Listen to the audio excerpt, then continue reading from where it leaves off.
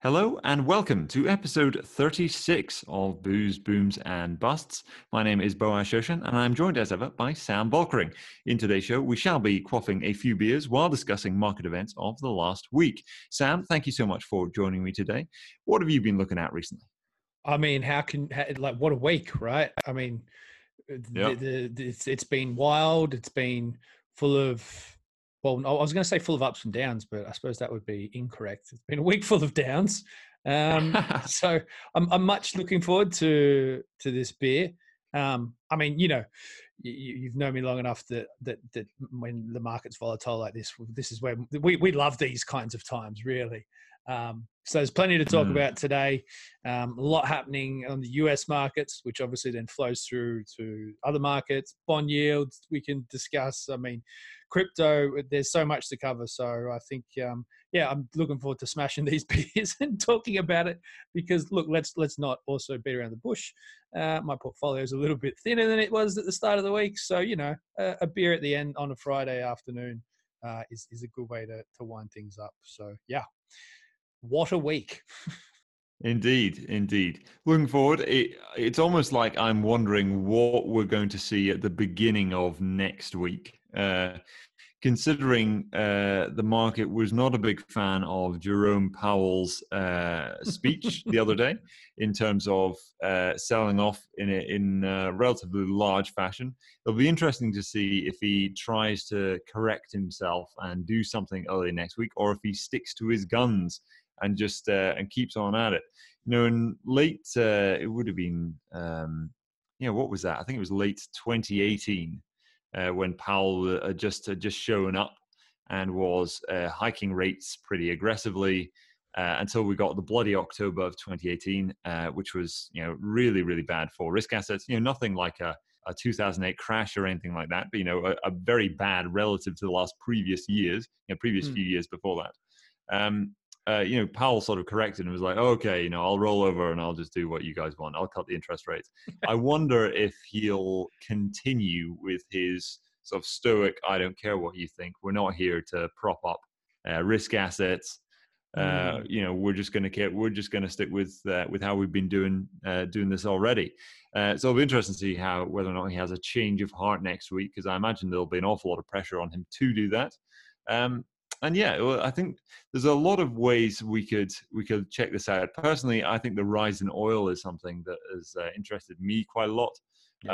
I bought a little bit of ExxonMobil not long ago because I'm quite bullish on the oil industry, and oil has been having a pretty good time so far. There's been quite a nice jump because Saudi and OPEC as a whole is not all that keen to open the floodgates just yet. And the rise in oil sort of correlates with this very broad rise in commodity prices all over the place that we're seeing, where the likes of soybean and corn and rice, wheat, rubber, rapeseed oil, all manner, like everything's been going up a lot recently. And I do wonder whether or not that is really I wonder if that's inflation though, or I wonder whether or not that's simply due to all of this supply chain dysfunction that has been ongoing all the way through the Wu Flu era, and whether or not that's just feeding its way through into higher prices because producers have had to stop growing so much or stop harvesting so much. They've had to throw away huge amounts of it. At the beginning of that Wu Flu season. I wonder if this is really the devaluation of money that we're seeing, or whether or not it's simply producers not being able to get output quite as optimized as it was in the pre-Wu Flu era. But that said, there are plenty of things for us to talk about. On the tech side, on the commodity side, on the rates side. But we should say what we are drinking. The beer side. What's on the inside? What's the beer side saying? On this beer side, I've got the Maverick. It's just Maverick. There's no it's not like the Maverick. It's just Maverick. A hazy APA. The why I say I'm confused a little bit by it is because there is no indication that it is an American Pale Ale apart from saying APA. but it's a Polish beer.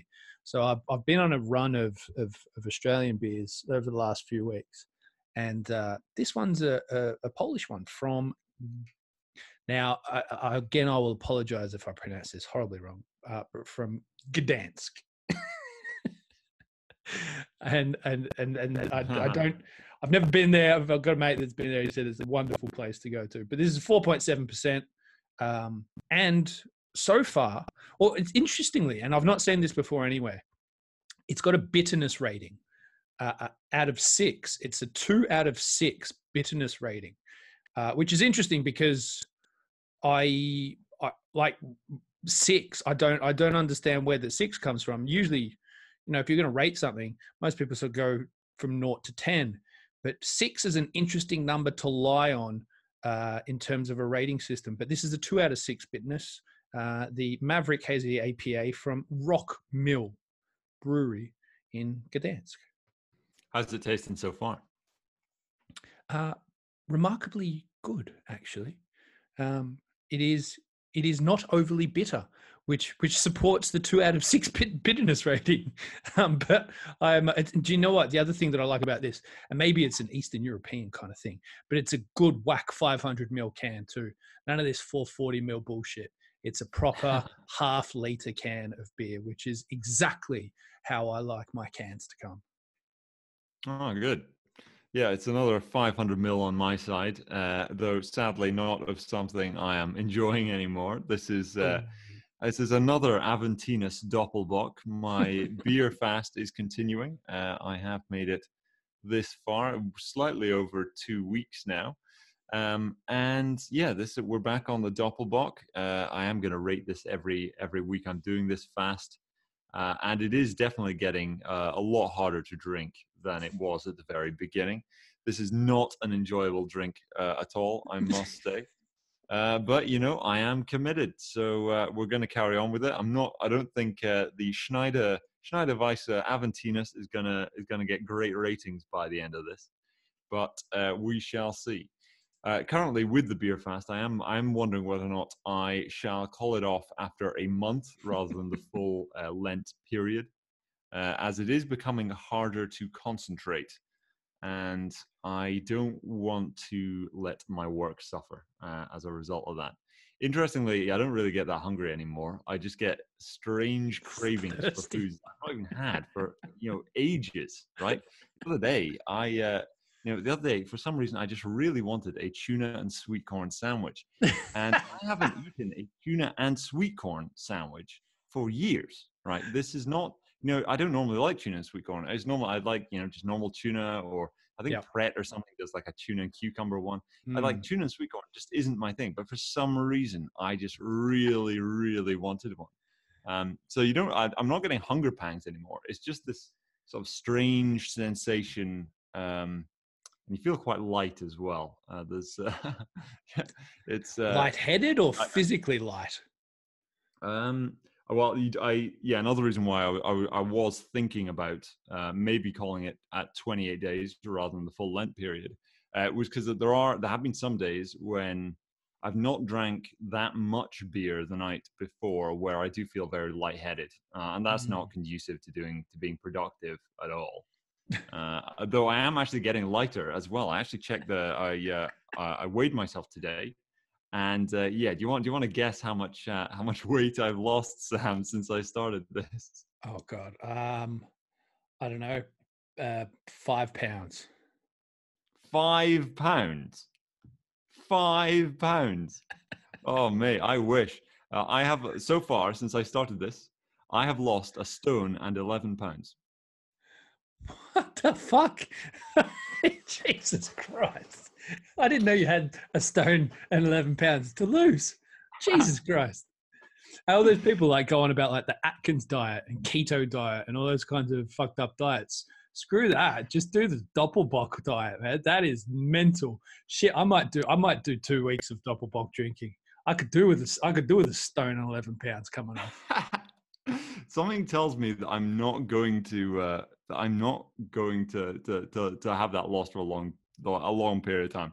I'm I, pretty I, sure. I also feel like that if there are doctors listening and you're genuinely concerned about Boaz's health, please reach out to him and just maybe talk some more sense into him. Yeah, my loved ones have been telling me that I look very pale and that You've that literally I turned into a pale ale. a pale ale. Yes, right. Yeah, Scottish pale ale, an SPA. And they really want me to start eating again, and I don't want to worry them. But I am fine. To everyone listening to this, I sound the way I feel. I really do feel all right. But yeah, I may end it at a month rather than the full length. So we'll see. We'll see. But for the moment, on the Doppelbock, we've still got a fair bit to go. I mean, I'm pretty much only halfway through. If I do only do a month, I'm only halfway through it. So probably still more weight to lose.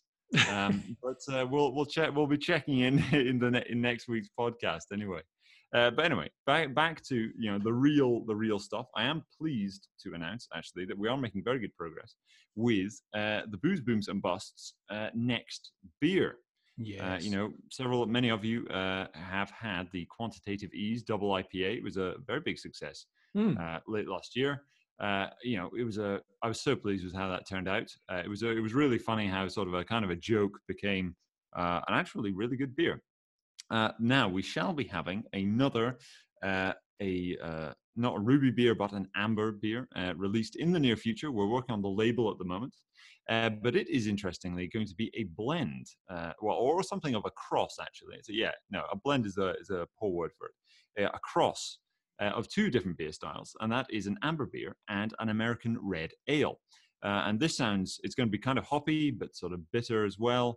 And it is called Blockhead to celebrate Bitcoin and the grand progress it's made recently. Hopefully, the Bitcoin price won't have gone down too much by the time that we. It's a sign of the top. No, stop it! It's a sign of the top. Cancel. Yeah, exactly.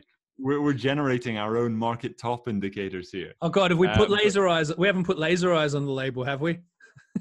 No, we haven't. Not yet. Not yet. Maybe we should. Yeah, that's going very well. And actually, Sam, we do need the in terms of what goes on the label itself. It's up to we are thinking about this. But if you are listening to this, if you have any suggestions of what you'd like on the label, at the moment it needs a witty sort of punchline to go up at the top. Because it's a 6.25% ABV beer, and that is specifically to celebrate the 6.25 Bitcoin that goes to the miners for every block that is mined.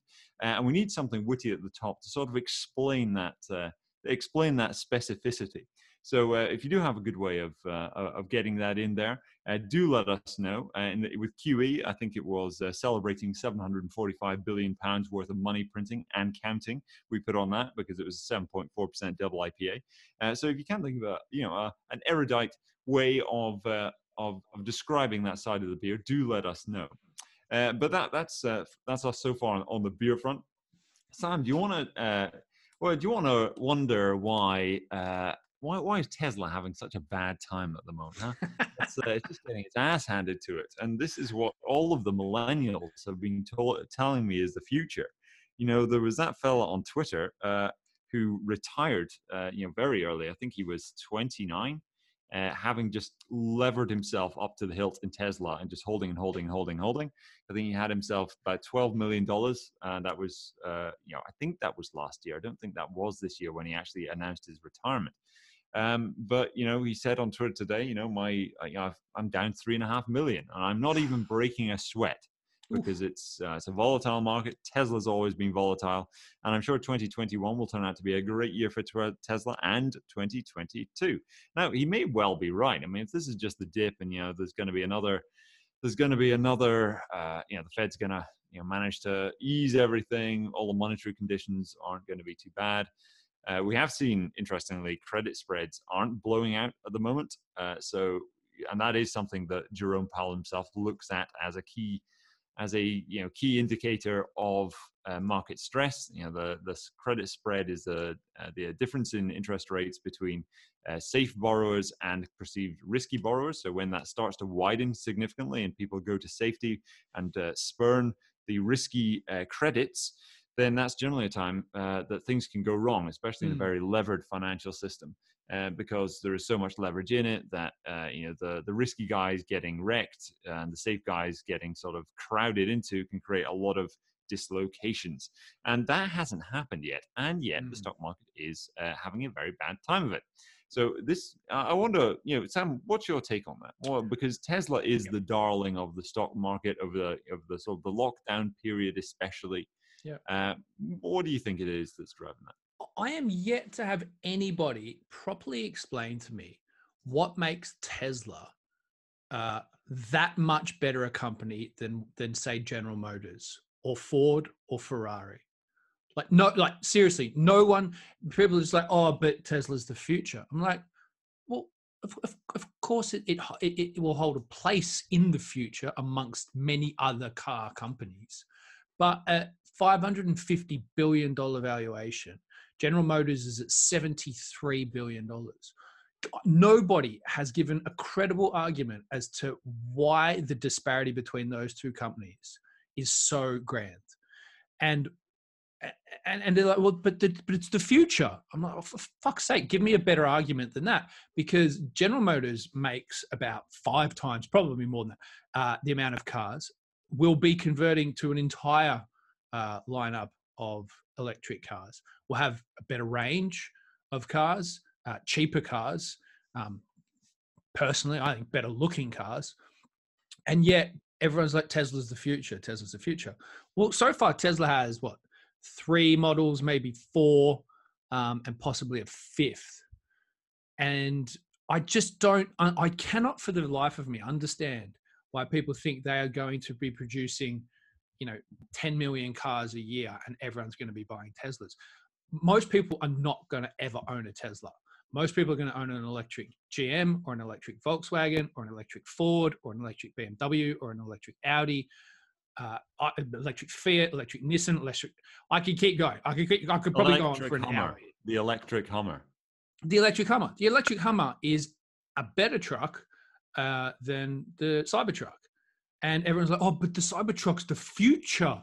Like, well, no, because most people are going to buy an electric F-150 or an electric Hummer or an electric Rivian. They're not going to buy a Tesla Cybertruck. Because it's friggin' huge. Maybe they'll shift a few in the US, but they will not shift them in Europe. They will not shift them in the UK.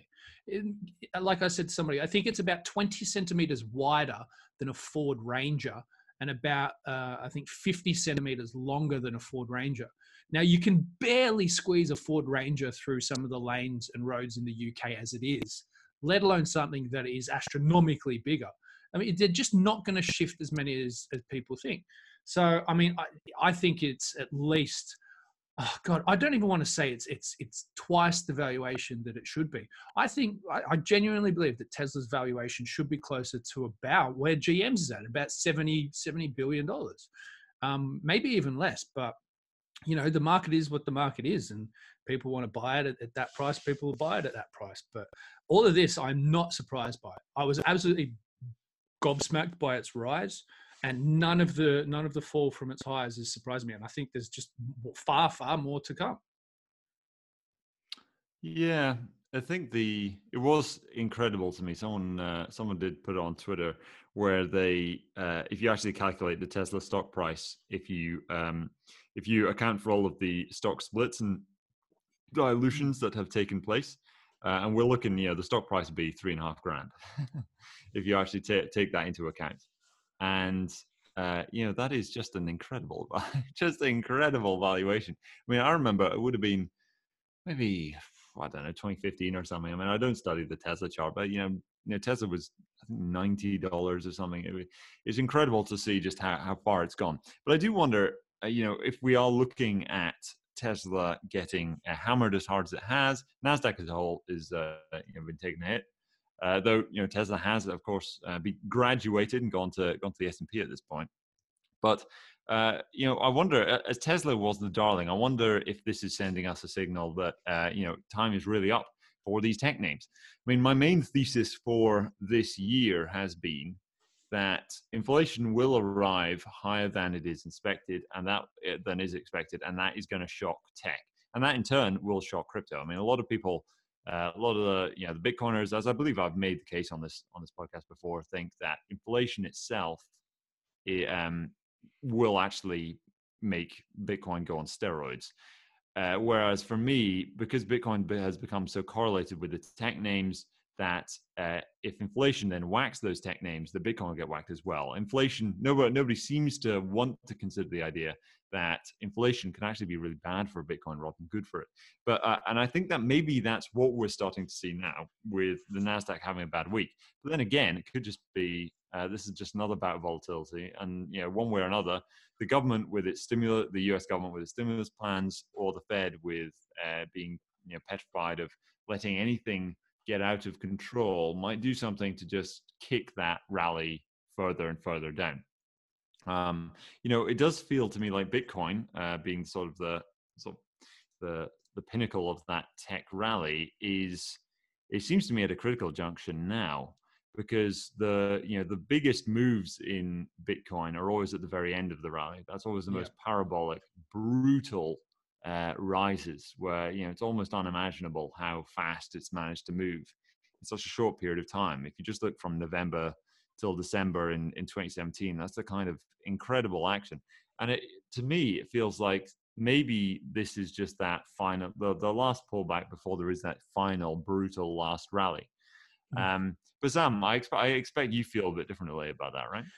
Yeah, I mean, it's weird, right? Because the evolution of what Bitcoin is as an asset has somewhat changed over the last 12 years. It's evolved, and it will continue to evolve, I think, as it finds people talk about going through this price discovery, and it's a reasonable kind of way to look at it. Is it's trying to find what it actually is, trying to find its identity amongst society, I suppose, or people are trying to find its identity.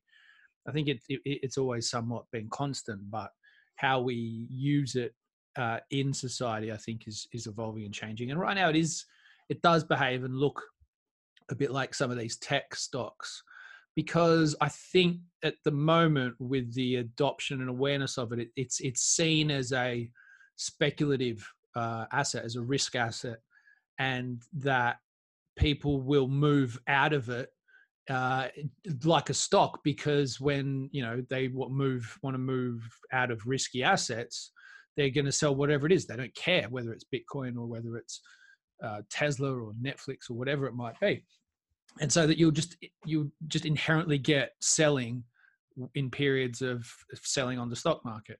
But what I find interesting is that and this is what I'm trying to wrap my head around, is if we're talking about a high inflationary period, and this is why I tend to think Bitcoin will do well in a high inflationary period, is that if we're getting high inflation and it leads to a risk off period in the markets, and maybe we're seeing the starts of that now, that what are investors moving to?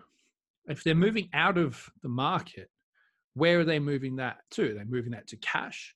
So if they're moving that to cash in a high inflationary environment, it's kind of cutting off your nose to spite your face. I think that it will move. I think the smart money moves to something like Bitcoin because of its deflationary nature, and that we start to see a greater, I guess, decoupling from the fiat convergence of not convergence. What's the word I'm looking at? The exchange of Bitcoin to fiat money. I think we'll see a greater decoupling of that, and that the price in fiat money won't be as hung upon, because effectively Bitcoin holds its value greater than what cash does. So, I mean, I'm just trying to figure out is that in the next 5 years, when we have this conversation, we talk about Bitcoin as an asset, are we still talking about it as though it's like a tech stock, or do we all of a sudden now start talking about it again as, and we had this discussion last week about effectively Bitcoin being the foundational layer, and that we have layers built on top of it to facilitate things like payments and stuff like that, so that in 5 years' time, we are really talking about Bitcoin as a reserve asset, really a layer one reserve asset, more like gold, I suppose, but still underpinning a global network of payments and financial services. So I think that's going to evolve, and that it will decouple from this being a tech stock, And as it starts to decouple from that idea, is that we'll probably see, in terms of purchasing power, the underlying, unit of Bitcoin be stronger. I hesitate to continue to refer it back to price, and I think we'll start to see that change. Yeah, that's the thing. It's, how people talking about often say the stock market is no longer the economy, and that prices are no longer reflective of reality. I mean, it's often a thing you'll hear from people who've been bearish for a very long time, and I think there's plenty of time for that. I mean, just the idea of a negative yielding bond feels to me like a clear example of a price being out of sync with reality. Yeah. And I agree with your view that in an inflationary period, Bitcoin would be turned to for its scarcity. It's just that before that happens, and you've been talking about how Bitcoin evolves, and I thoroughly agree with that, the manner in which Bitcoin is viewed has to change, because Bitcoin sort of wears these different outfits and has worn these different outfits over time, most recently with this hyper beta tech stock dynamic. And I think when it changes its next outfit to being an inflation hedge, before that happens, there'll be an inflation shock. It'll hit the tech stocks. It'll then hit Bitcoin. But then after that period, which will be negative for the Bitcoin price, after that, then it'll become, and now Bitcoin's an inflation hedge. It's just, when we're talking about prices being out of sync with reality, to me, I think the manner in which Bitcoin trades is out of sync with its own nature. People are trading Bitcoin like a tech stock. Bitcoin isn't a tech stock, right? It's just that people are pricing it as though it is. Yeah. And that's not to say the price is too expensive or too cheap. It's just that they're putting the wrong the wrong barcode on it, right? It's like they're at the shop and they're putting an Apple denominator, price of Apple, sort of market cap. Yeah, right. And that's sort of broadly how I see it. But yeah, we do always end up talking about Bitcoin in this podcast. We probably should sort of move on to it does hold an important, some other assets as well. But it is important because it is important because it's now reached a point where particularly in the last 12 months, where it's become quite a significant financial instrument. When MicroStrategy added another $10 million worth of Bitcoin to their balance sheet, or and the things like Tesla buy it and things like that, and as we were discussing off air, there's a lot of movement in the traditional markets of companies coming to market. So I know we know Bakkt is coming to market via a SPAC. I read another one today. Another mining company, I think it's called Cypher Mining or something, is a spin-off out of another crypto mining project. So another mining company is coming to market via a SPAC. There's a few mining companies already listed, Riot Blockchain, Hive Blockchain on various markets. You've got what else is there? There's the Canadian ETF that launched just the other week. I have no doubt that there'll be a US ETF very soon. So it's slowly but surely becoming an entrenched part of global markets. So it is important to understand how it moves, why it moves, because it's a big ass asset really now. Although I even said that at what, like under $1 trillion in terms of Bitcoin circulating value, it's it's less. It's like what is it, about 800, 900 now. So Apple's close to about $2 trillion of sort of market cap. So Bitcoin's got some way to go. So if you want to talk, people want to talk about it like a tech stock. It's because it's still small, I suppose. I think maybe that's the other thing, is that the perception of what it is doesn't really start to change until it's a $5 trillion circulating value or something like that. Then all of a sudden people go, well, hang on, this isn't really like a tech stock anymore, because it's not even, well, it's not now, but it never will be like a company, so it can't be like a stock. Maybe that's when the perception starts to change, and maybe that's another cycle away, really. Yeah, it is. You wonder how far Bitcoin can go in this cycle. Because for me, I do, I am always thinking that this cycle will end, right? Just as there have been previous ones, there will be an end to the cycle, Yeah. and there's going to be a drawdown.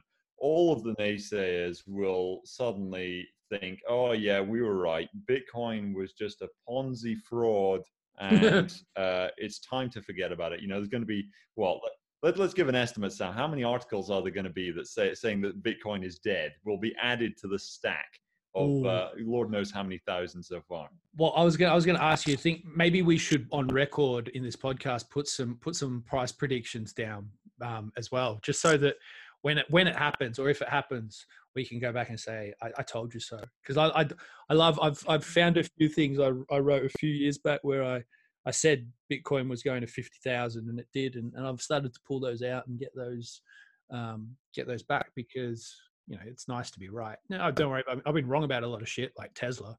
I've been wrong about Tesla for 7 years, but some things you're also very right on, and it's good to celebrate a win. But I reckon this cycle Bitcoin's going north of 250,000.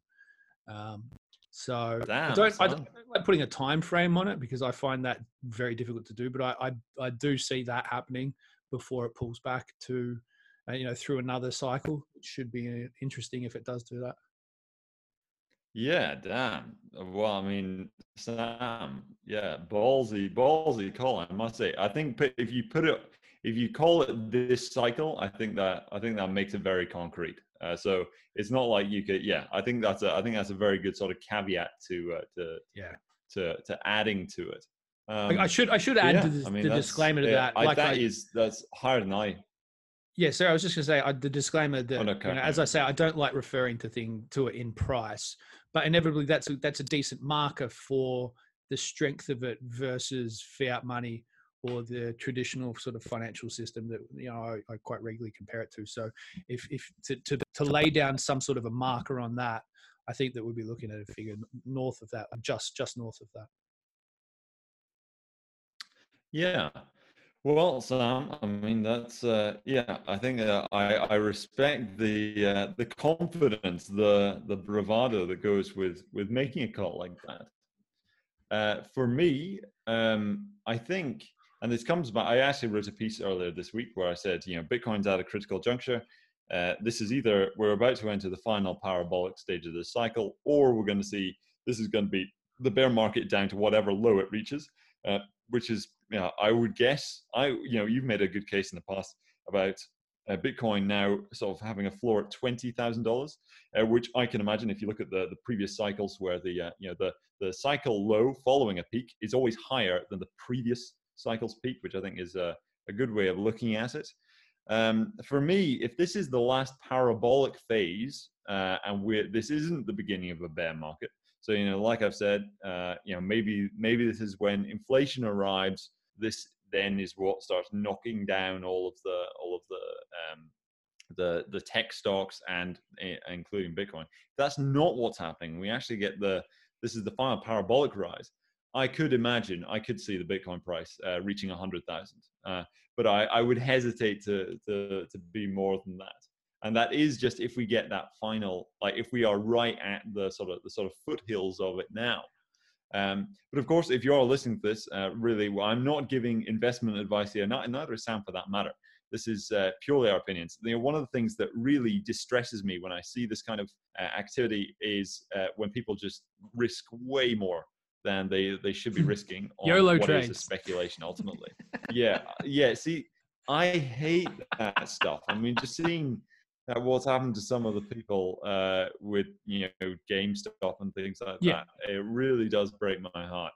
And everybody, just never let the greed get the better of you like that. You shouldn't be risking money that you really can't afford to lose. So please, while these are bullish calls that both myself and Sam has made, please do make sure that you know exactly what you're doing. And don't leverage. My general approach to crypto has generally been, especially with likes of altcoins as well. Yeah, what is up? What is up with that? Like, why do you need leverage? It's like people who want to use leverage in private equity and stuff. It's like 10x, 50x leverage. Ugh, brutal. I mean, that's ultimately a gambler's attitude. I think the people who do that and aren't incredibly skilled at what they're doing. So sort of the amateur who does that is somebody who were they 20 years ago, they would just be at the casino all night. I mean, this is generally just the gambler's approach. I feel like if it wasn't crypto today, it would be at the money call options or at the money put options or something. There's so much ebullience in the markets, right? There's so much the rise of the retail trader, especially in the States, has done so much for valuations. And because we've been in lockdown, that has not, you've not been able to use that as an indicator that things are getting over the top.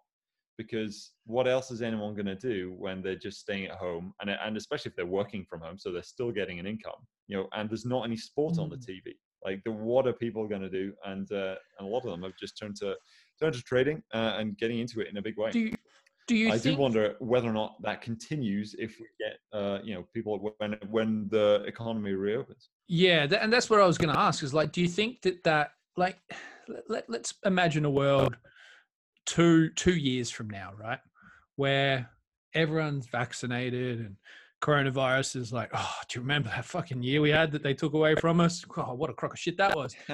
And we're all, living a normal, I sort of say, with the, inverted commas, we're living a normal life again. And, it's Friday and we're down at the pub and we're having a drink talking about this sort of shit. Do you reckon that it's changed? Do you reckon like Robinhood loses 1 million active users because things have gone back to normal? Or do you think that this is really just maybe a period which has accelerated in a good way? I mean, there's good and bad out of these sorts of times, right? And the Robinhood and retail trader thing, ultimately, I think we've discussed this before, I think it's a good thing because it seems to have engaged an entire generation that maybe previously wasn't really that bothered by all this, and that it's taken a lot of this sort of YOLO trading and hype and fervor around things like GameStop and options trading and crypto and all those sort of things. It's taken that to get a whole generation or a couple of generations of people interested in investing in the markets that maybe weren't, and that when you look 20 years or 30 years down the track, that maybe what we've seen come out the back of this is actually ultimately is a good thing, because while there's some really bad stories that will come out of this and people will get burned and leverage trading that will get liquidated and people will lose a lot of shit, and ultimately we'll probably even see fucking some people die from it, which is what you see in all major bull bear markets, that sort of thing happen. But ultimately people are more engaged, learning more, want to learn more, and have a greater appetite for this. Is surely that's got to be a good thing, I suppose, long term. I think it's a good question. I would definitely hesitate to assume that it's a good thing. I think it is. I think it is good when people, individuals, want to sort of take control of their own finances and want to learn and educate themselves about markets in general. What these instruments actually are, right? What is equity? I mean, if you ask if I ask one of my friends, like, what is equity? They're not going to be able to tell me, oh, well, it's the difference between, the assets and the liabilities of a company, and these things are often securitized and put on a stock exchange, etc. Right? Yeah. Learning all that stuff, learning what a bond is, like, this kind of knowledge really is not taught at school. I really think it is. It makes the world make so much more sense when you know these things, when you understand how interest rates work, you understand how they're set, the central bank on the short end, the bond market on the long end, etc. All this stuff is very important. I think when it comes to how much people will hold on to the sort of the trading attitude that they've gotten from lockdown, interestingly, I think this depends on what the performance of their trades continues to be. And that may in turn be actually reflexive. So if the trading returns are good, then they'll probably continue to trade outside of lockdown. And that in turn, because the retail investor has pushed markets so much, may then affect the entire stock market performance, which it lends itself to the sort of self-fulfilling kind of prophecy. But then if the trading returns are bad when lockdown ends, right? When stock markets just dump after after all of this crazy performance, and all the guys who wanted to be Stan Druckenmiller are suddenly sitting on massive losses and margin calls, then I don't think it will. I think that'll be sort of a once burned, twice shy operation. But it would be interesting, I think, if the successes continue to some degree, the crowding goes into then, for example, if it's inflation, then it goes into the mining industry or just fixed asset businesses, defensive companies like defense stocks and stuff.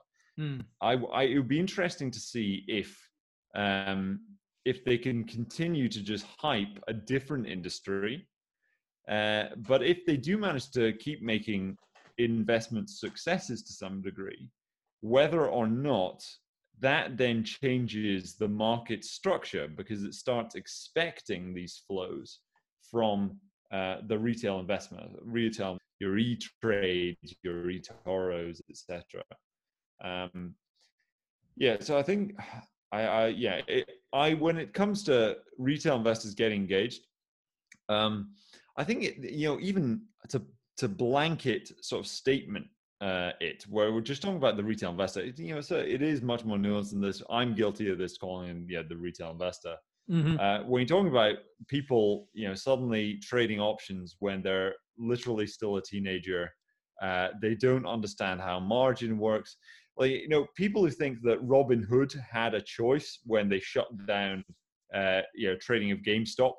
If you think that Robinhood did that because they were trying to help hedge funds, I think you probably shouldn't be trading options, right? I don't think you understand the structure of the market enough for that. Broadly speaking, I do still think it is good to see more people getting more engaged in it. It's just whether or not when people are getting drawn into speculation, that is something I fear. I mean, I see that and I feel bad. I feel afraid for people who might get hurt when that draws down.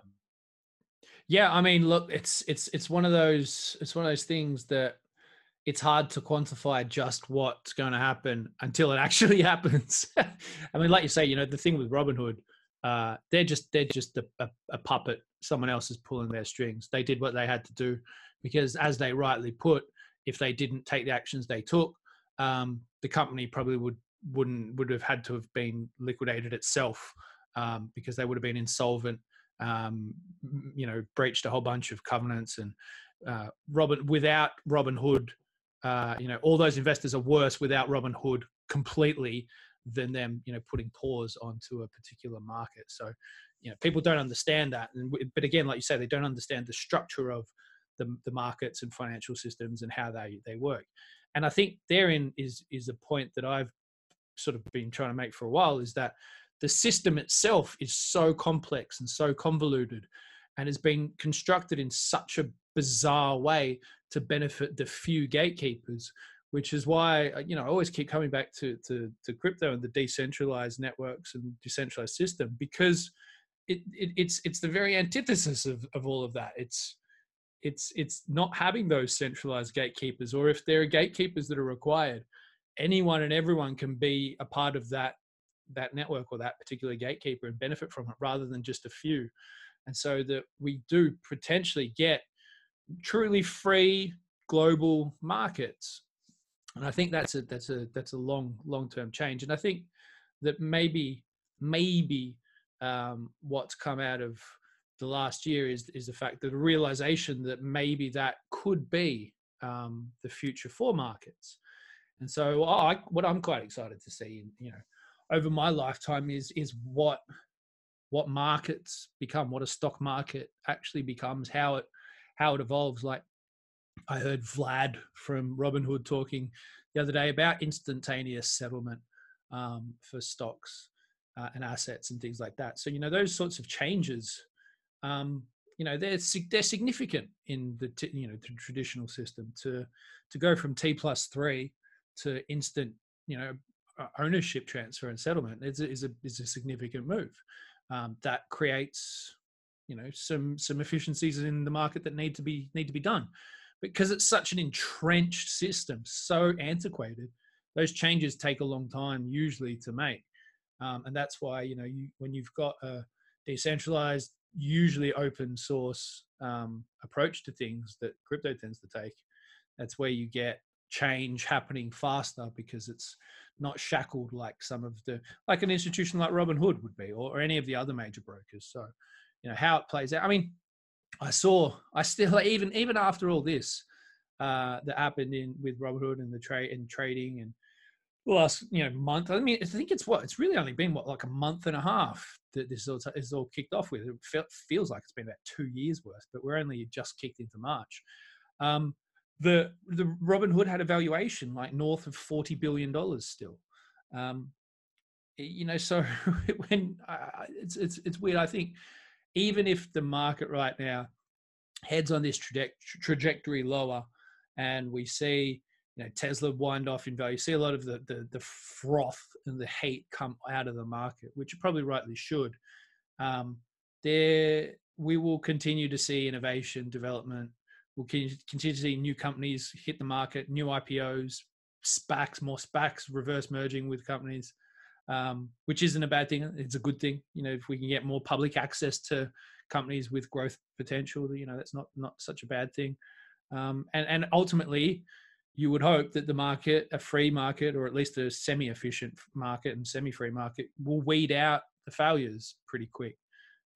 Rather than, and then that in turn, I suppose, comes back to what the central banks and the governments do in terms of stimulus and bailouts and all those sorts of things, and propping up the market as it is. So it's kind of like multiple forces converging at the moment, and what comes out the other end over this decade is probably going to be one of the most interesting decades we've ever seen in the markets, that will rewrite the financial history books, I suppose. Yeah, I think, and further to what I said earlier regarding the influx of new investors and new traders, if something I'm content with and something I'm okay with is if governments do allow failure in these assets. Governments do allow market forces to actually take place, and lead to allow the dead companies to evaporate, and from their formation, the assets to get taken over, and then new innovation can take place on top of it. It's if that doesn't happen, and we just see sort of capitalism with Chinese characteristics, where there's just an endless series of government interventions, where the state just wants to get what it wants, and you can play along with it and you can make money, but you're not actually dabbling in something that's sort of based in economic reality. It's just something that is getting endlessly juiced by the government.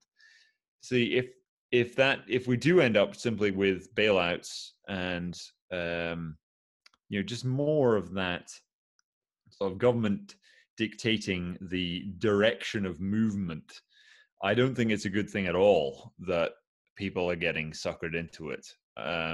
It's if where people are genuinely, getting into a free market situation, and if they invest in good companies, they make money, and if they invest in bad companies, they don't.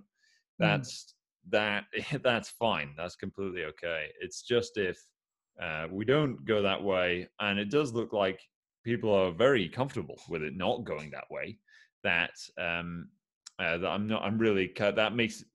just makes the whole thing into this weird sort of government casino, there's always that classic sort of slur of stock market as being a casino.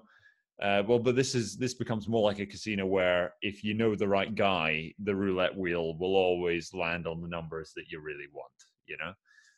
So yeah, broadly, if you're allowing people to participate in a free market, if having an actual stock market is something that is, I think, vital to any free market capitalist economy. This is something that every free market capitalist economy should have. If it doesn't have that, then there's probably something wrong going on. But it's got to be free. But anyway, Sam, I mean, I'm on my second beer now. What beer are you on, and how would you rate your last one?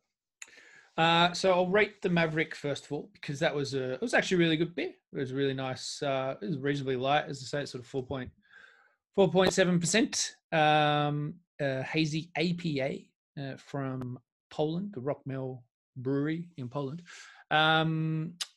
Rating wise, look, that was a decent beer, but I think I'll probably just give it a B. Yeah, I think that sort of fits the bill. As for my second, I am on the Rutting Stag, which is an American red ale, or as I like to say, an ARA, from the Glen Affric Brewery in Scotland.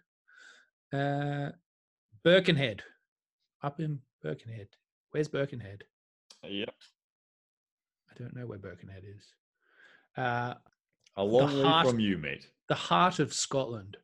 So yes, a long way from me. But 5%. Back to the more British standard 440ml can.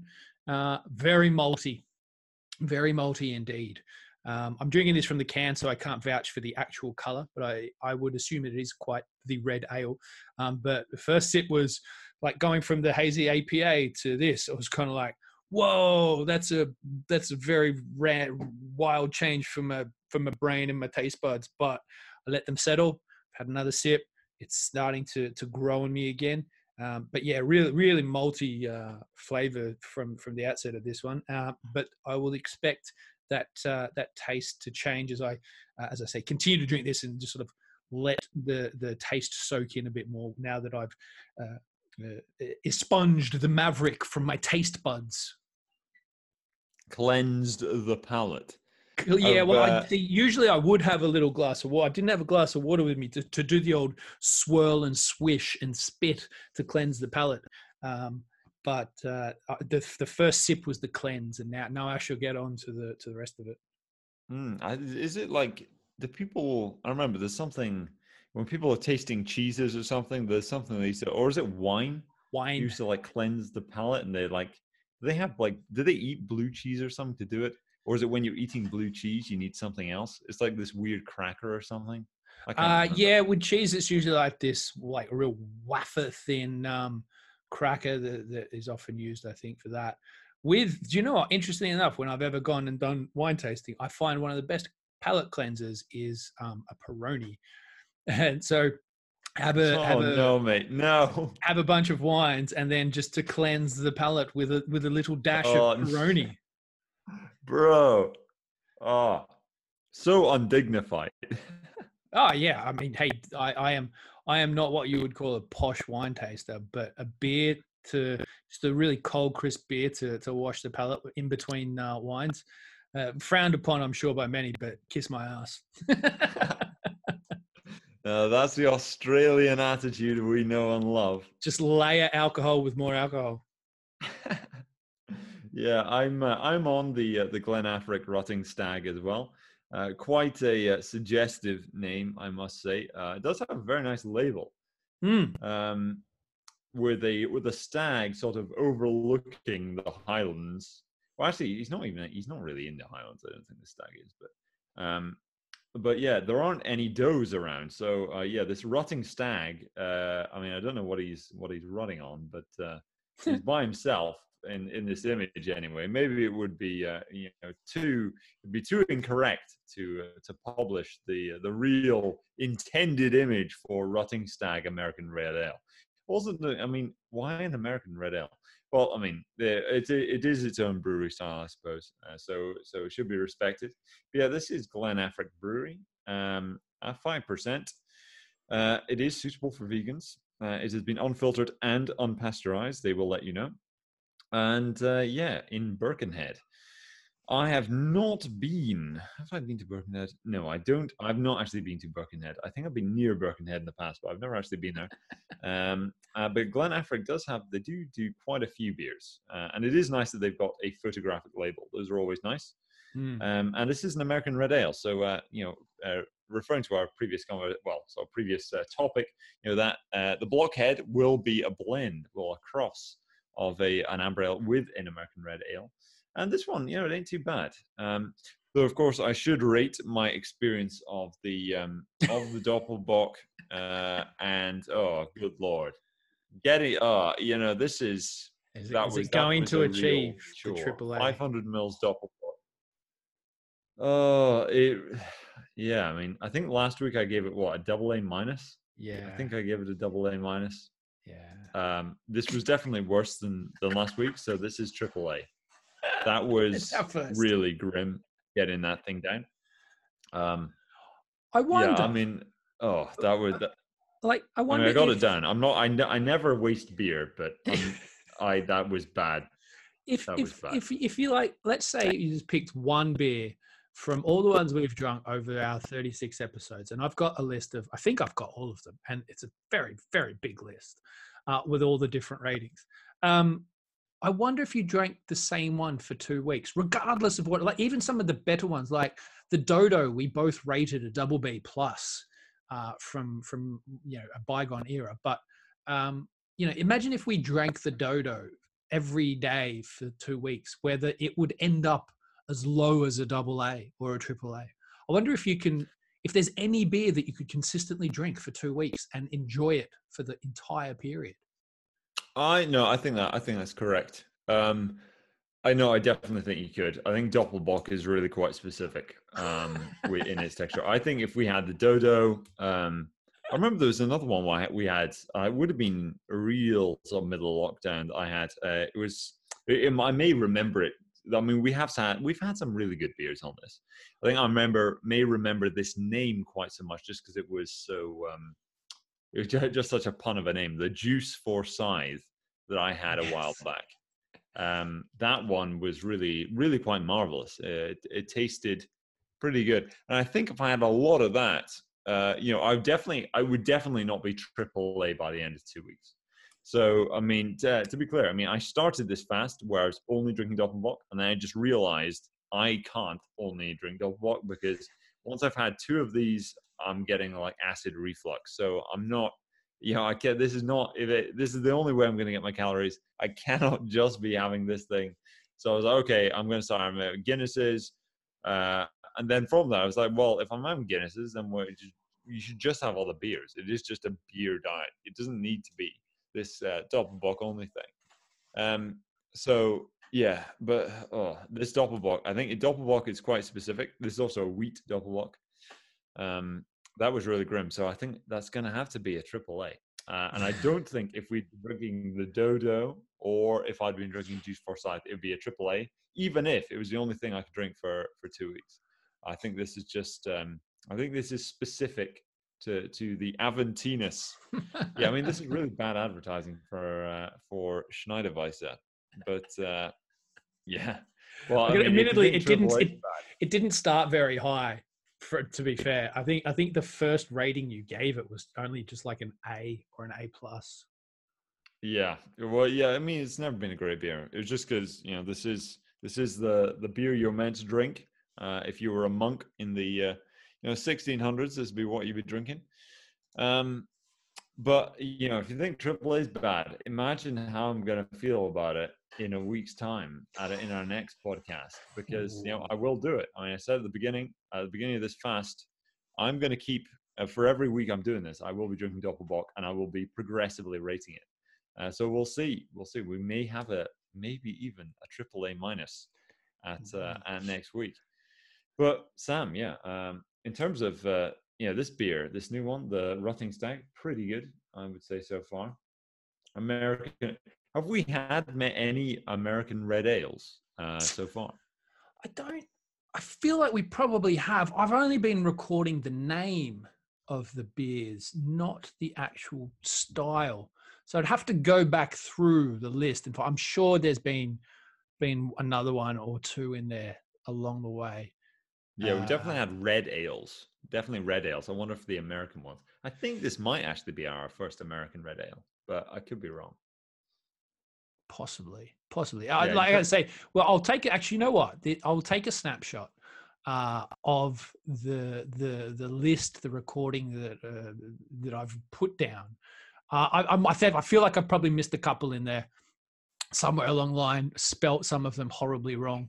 But I will take a snapshot of it and I'll post it on our Twitter page so that people can get a bit of an idea of the beer consumption we've had over the last 36 episodes, which, on first glance looks unhealthy, but I mean, it's really only 2 beers every Friday for an hour while we chew the fat. So it's not too bad. Yeah, it is funny. I mean, we're on number 36. To be honest, it does, to me, it feels like we've been doing this for a year, a year. 36 is way less than a year. Do you feel that way? Yeah. Oh, that's some impressive maths you've done there. Yeah. I mean, like, because we have actually missed some weeks. We have missed some weeks in here, so it's not always every Friday we've done this. There have been it is slightly more, it will be slightly more than 36 weeks since we've started this, but I'm pretty sure it's not enough weeks that we've made it to the whole 52. No, it's definitely not a year. Like, I mean, if we go back, I can pull it up now, I think.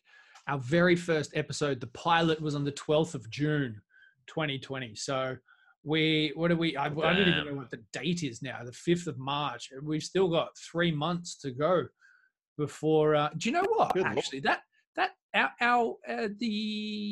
A year is pretty much going to coincide with being free again. Damn. Yeah. That's a good, that's good coincidence. Think good energy. That. Yeah. Yeah, that's quite something. Well, but I mean that is a way away, so we shall continue as before. Looking ahead at the next week, Sam, because we've had such a volatile one this week. Yeah. And I mentioned earlier, I think the Fed, maybe they'll there is an argument that the Fed being dovish is fine for bond yields rising anyway, because bond yield rising is anticipating that the Fed will be successful in creating inflation, et cetera, et cetera. But at the same time, I just wonder whether or not there'll be some kind of jawboning of markets that'll take place next week. I wonder if it could be another stimulus, another big stimulus announcement to some degree, or pulling it forward or something like that. What do you think? What do you think we're going to see next week? Because markets are so sensitive now to any discomfort whatsoever. That feels like whenever when anyone rattles the cage, it always leads to some kind of concession by the administrators of the market, be it the Treasury or the Fed. Do you think we're going to see something like that next week? Yeah, I think what Powell's done at the moment is that everyone's been so much like, when markets go down, you just, buoy the market and, prop it up. And this week, I think it's almost just been a kind of him just doing a little bit of grandstanding, like, well, no, I do not, and then he just sort of lets it do its thing, and they'll revert to norm pretty quick. I think. I don't think they can sustain. I just don't think. I know we talk about the market not being the economy, but in the US it kind of is. And if the market's doing shit, the economy is going to do shit, and they really can't. They can't have that coming out the back of this coronavirus thing. They need the US market and economy to be booming hand in hand, and I think they're going to move heaven and earth to make that happen, and worry about inflation and worry about that shit in 5 years' time when when maybe we do start to see an element of hyperinflation really kick in. But I think it'll revert to norm pretty quick. And this might have just been him saying, I don't always do what you say I do. Sometimes I do things differently in my own way. So I think that'll change. Yeah. It is interesting with the stock market is not the economy idea. The chap, Luke Roman, a big gold guy and a macro guy broadly, has made a very compelling case, referring to Alan Greenspan's comments that he made. I think they were at some kind of congressional hearing or something, where Greenspan commented at the amount of tax receipts the US Treasury receives are capital gains taxes from stock market, U.S. stock market investment accounts, IRAs and the like. And as a result, effectively, the stock market is the economy because the Treasury, the U.S. Treasury, relies so much on capital gains taxes that a sustained bear market would lead to complete absence of tax revenue. A significant portion of tax revenue would evaporate for the Treasury, and as a result, the U.S. government wouldn't be able to spend all it does on the military, on entitlements, et cetera, et cetera, et cetera. And so there's this incentive for the government to constantly manage the stock market higher, and I think that is I think it's a very compelling argument. So I do think you're right. I think there will be some kind of Fed intervention, but it doesn't need to be an actual action, but there will be some kind of statement, forward guidance, sort of management of perception of operation that goes on. Something to buoy something to buoy a bit of confidence, keep a bit of confidence in there. Yeah, so something to reassure the asset managers, and also maybe even to get the dollar down, because the dollar has started to jump up again, and not many people like the dollar going up, especially the United States, ironically. But Sam, we have gone on for quite a wee while. This has been a fairly long podcast, though I imagine my perception of the podcast being long was probably me spending an inordinate amount of time consuming that Doppelbock just because it's so damn hard to drink now. But I do feel it has gone on for a wee while. Do you have any closing statements? We should rate this beer, the Rutting Stag. No, my closing statement is we've probably gone a little longer than usual today, but and I think I can tell that because of the imminent bursting of my bladder. So I will rate the Rutting Stag quite quickly. Nice beer. Very, very good. As I said, it was a bit of a shock to come off the hazy APA to start with, but have enjoyed it. I don't know if I could drink loads of them in succession. It's more one to I think ponder over and sip. I think it would do well. I think it'd do well maybe in slightly warmer circumstances than it is at the moment. But no, look, I like that. I'm not overly fussed by either of these two today, though. To be honest with you, I'm just going to give. It's still a very good beer. Don't get me wrong. And this is still a good rating, but I'm just going to give it a B, which is sort of middle of the road for our rating system. Yeah, I think I'd give it a B minus. It's okay. It's okay. It's certainly better than Doppelbock, but nothing to write home about. So I think B minus is a fair enough grade. Yeah. But yeah, I think that ends episode 36 of Booze, Booms and Busts. I hope you have enjoyed listening to this. Do be sure to give us a follow on Twitter if you do, where it's just at Booze, Booms, Busts. And we shall be back next week with episode 37. In the meantime, I hope you have a very good weekend, and we'll be seeing you in a week. Bye-bye.